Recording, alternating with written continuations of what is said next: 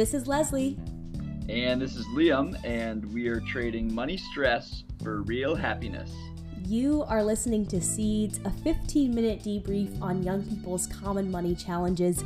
We typically bring someone new to the table every episode, but in this episode, we want to get real for a second on a part of the wealth journey that is really tough to navigate: uncertainty.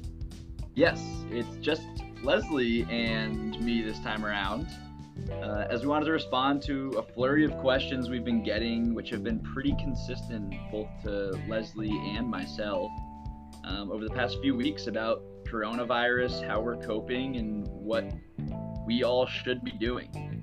Yep, but before we get into that heaviness too quickly, Liam, quick pulse check. How's your day going as a human being? Yes, day's going okay. Standing desk came in. It's adjustable on my kitchen counter. Nice. During the work from home period. So kind of starting to warm up to that, and it's part of the daily routine now. Otherwise, the day's been kind of weird, right? It's, we're indoors for a lot of the day, and then one of the most exciting things is an afternoon walk, and in Chicago the weather hasn't quite warmed up yet. Yeah. But even that 35-degree walk is very refreshing. This morning I was able to see the sunrise on the lake, so finding the silver linings, right? So on brand. I love it. And the day's good because it's hump day and we are gearing towards the weekend, and I have a big virtual family happy hour with about 25 to 30 cousins, RSVPs pending, which is going to be an absolute mess. So it'll be great to see everybody's face for a minute. It'll be tough to hear 25 voices at once. Right. So my day's going pretty well. Like, no getting around it. It is weird. I think it's weird. You mentioned uncertainty, and there's some unfamiliar things going on. I think that's just all it is. You talk to your mentor or people you look up to, and they'll also reply, hey, I don't know, we haven't really experienced anything like this, but we're all in it together, right? And that's kind of the silver lining that I think we've found, and I would not otherwise be doing a happy hour with every single cousin on one side of my family, or I wouldn't be bearing the cold in Chicago to go out for walks in the middle of the day randomly. Right. But I'm going to shoot that right back at you, Leslie. How is your day going? Yeah, I feel like there's a lot that I want to ask about. Primarily, one, how are you getting 25 people all in one video conference at the same time? But that would honestly... but I will share. that would honestly be me deflecting a little bit, Liam, because my days, I've had better days and I've also had worse days. It's weird. I've got a good home office set up, really beautiful apartment, and there's so much that I feel like I should be grateful for, but would also be lying if I said that every minute or every day just feels kind of like a walk in the park, and so there's a little bit of guilt that comes with that, right? Because I'm like, okay, well, I've got job security right now, I've got a roof over my head, for the most part all of my family members are well accounted for and taken care of, got access to food, but at the same time, it's like I'm so used to being in this lifestyle of hopping on the bus, hopping on the train, going wherever I wanted to go, and all of a sudden, that's just not really possible. So, yeah, my headspace is kind of cluttered recently, but I'm really happy because a lot of my friends for my birthday, I think you're included on this, Liam, ended up getting me some really specialty teas. And for those of you Seeds listeners that don't know about my tea obsession, we're averaging around 5 to 6 cups per day. Our tea obsession. Right. One of our favorite common connections. I am slowly but surely transforming my entire network to be tea lovers. So be aware, and you've been warned. But most friends chipped in for my birthday and got me these wonderful, literally wonderful mini teas that are each, single selection, like a specialty teas. And I've been working through those boxes, just getting a new one every day. This morning I had an oolong tea and I just felt so good. And I know Liam's laughing at me, even though we're not in the same room right now. But I don't care. This is real, this is me. Your favorite tea, Leslie? it's really hard to pick one. It really is. It's a cop-out answer.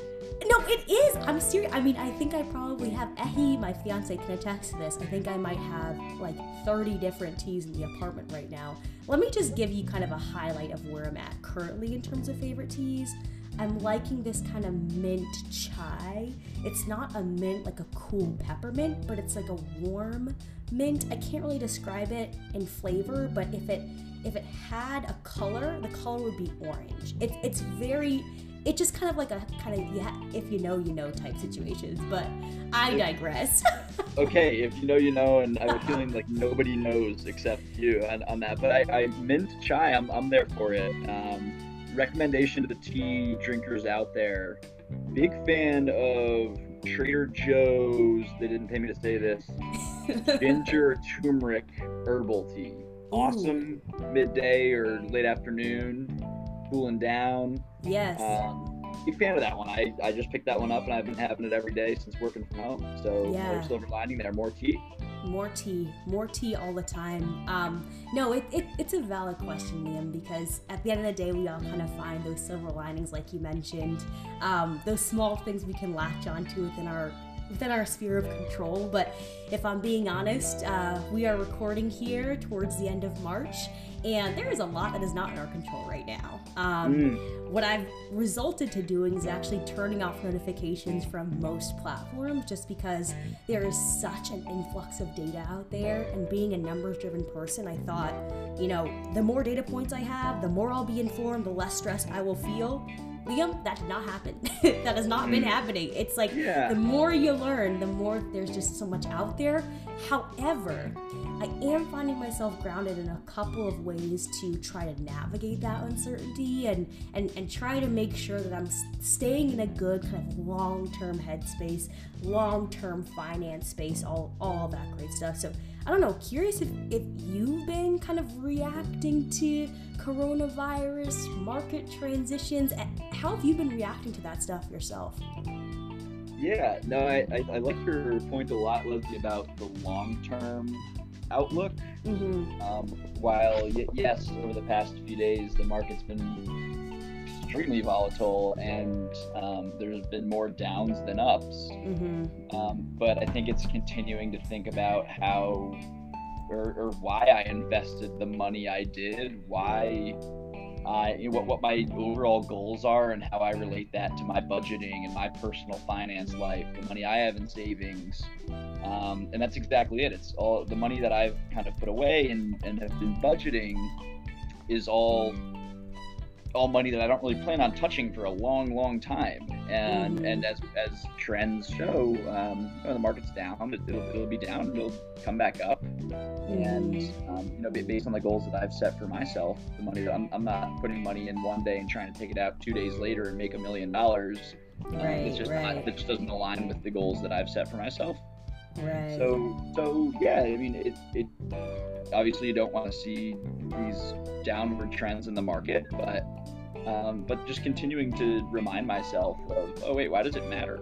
If the market continued to rise over the past 3 weeks, why would that matter right now, right? So it is completely reactive, and Leslie, I mean, that's a really good transition, because we mentioned we've received a lot of I think I said a flurry of questions, which is actually true. Leslie and I have been receiving a lot of the same questions from a lot of our listeners of how to react right now.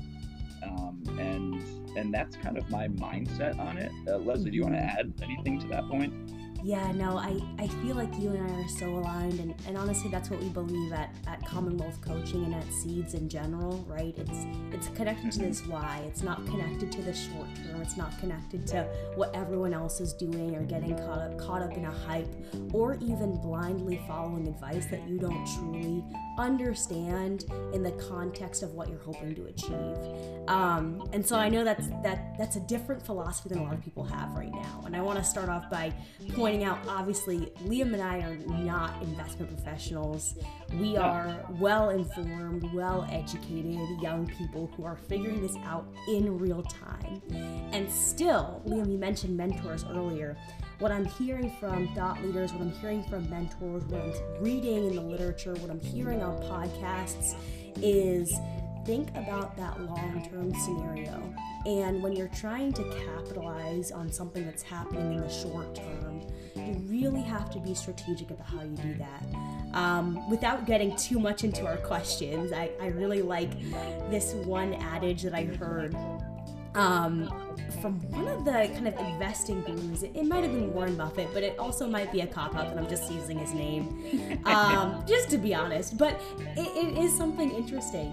When you start to walk around and you hear people on the bus, or you're seeing everyone in your Twitter feed, or your grandmother's asking you about, oh, it's time to buy stocks, that is exactly the moment where you should stop and ask the question, wait a minute.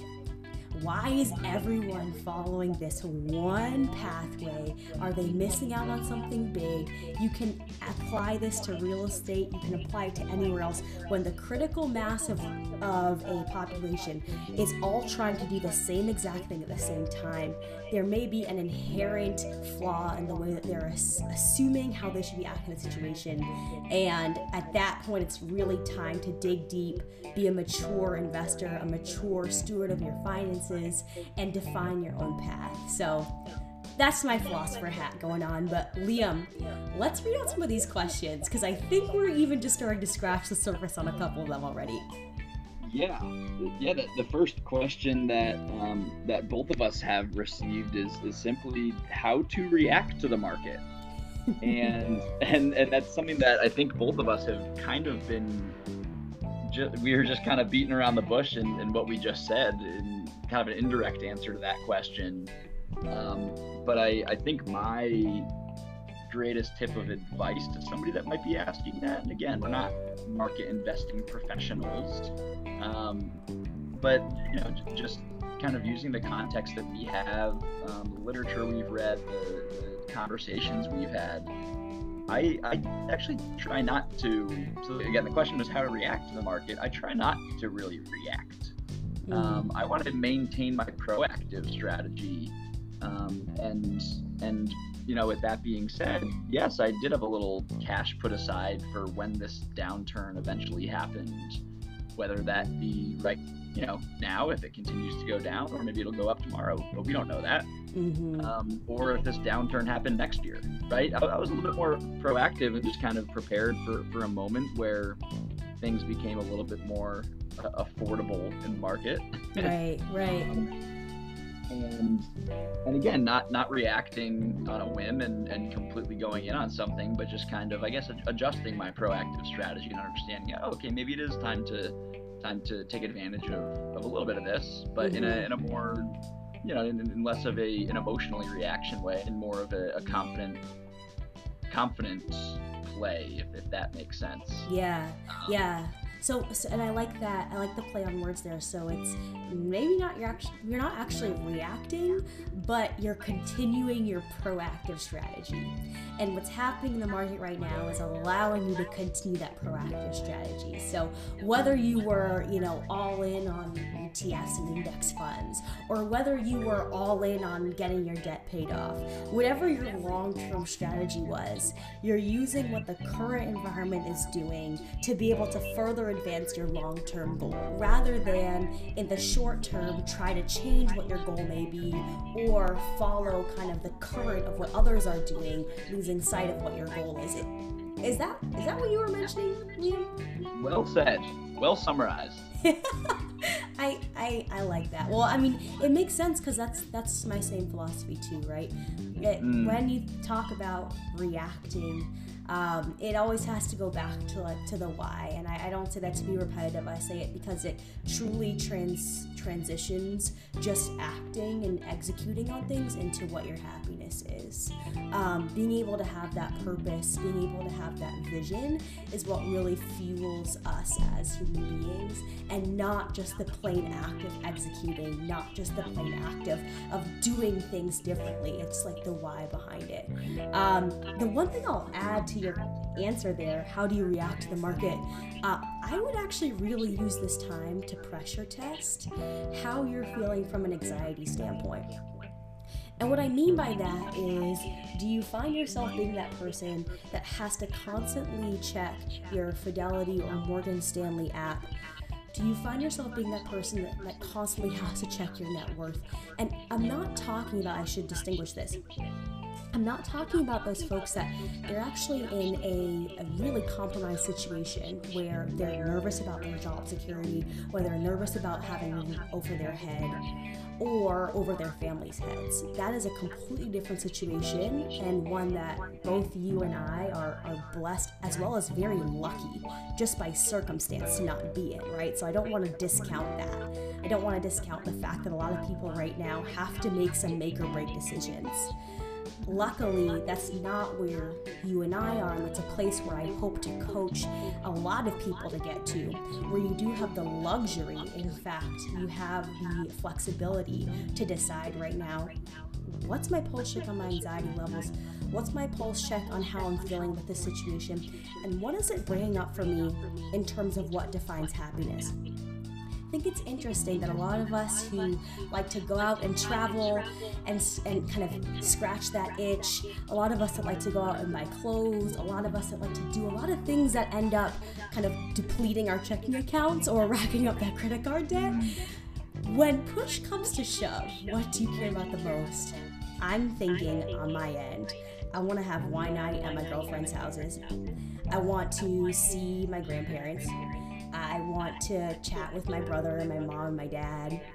It's times like this which really distinguish what matters and what doesn't, as well as what truly gives back to you and what doesn't. I guarantee you that when we're talking about mental health right now, and we're talking about trying to bring yourself out of this darkness, whatever, however you define it, no one's really recommending that you scroll online and go shop for a bunch of beauty products, or scroll online and go shop for a bunch of shoes. Now, I'm not saying this to shame anyone, but I'm saying it because I fall into that same trap where when life is going so fast, I think that a lot of different things bring me a lot of happiness, but it's not really true. I can survive off of going to the grocery store once a week with my partner, and the things that I crave are much bigger.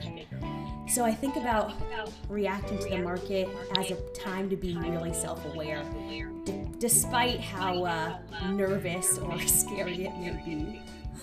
And Liam, I feel like this question bleeds into another one that we've been getting so much, which is specific to the market. Should I put all my money into the market right now? Is it a good time to invest? What are your first thoughts here, Liam?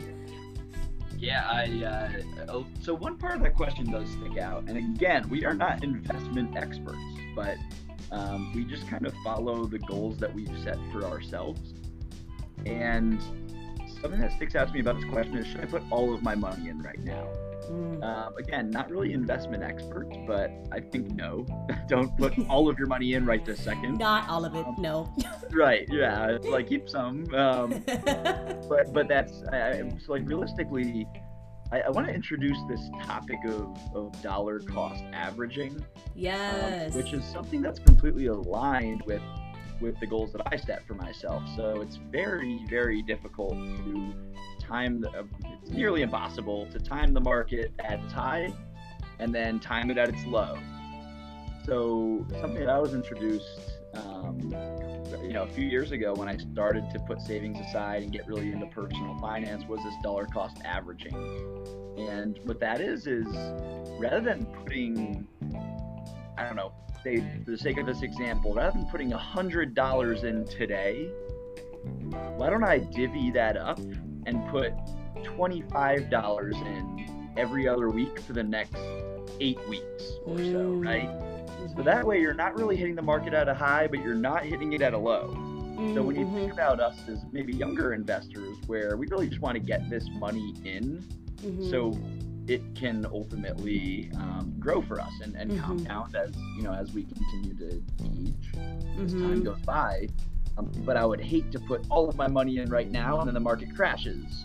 Or in the very off chance you're super lucky, you put it all in right now and the market spikes. But that doesn't necessarily happen because nobody really knows when it's at the highest or when it's at lowest. Yep. So that would be my recommendation is yes, maybe you want to consider adjusting contributions. Transparently, I did. So I do dollar cost averaging, and I put money in every other week to my investments. And I since changed the cadence to weekly, but I did decrease my every other week amount a little bit. And the reason being because the market's been so volatile the past few weeks, almost every day, I didn't want to risk hitting it on a day where it's crazy up or a day when it's crazy down, right? I wanted to work at a consistent level, so I am overall putting a little bit more money in, but in lesser amounts and a little bit more frequently, if that makes sense. So yeah, I mean, I want to hand it back over to you too, Leslie, but you think that's, I guess, what are your thoughts on that strategy?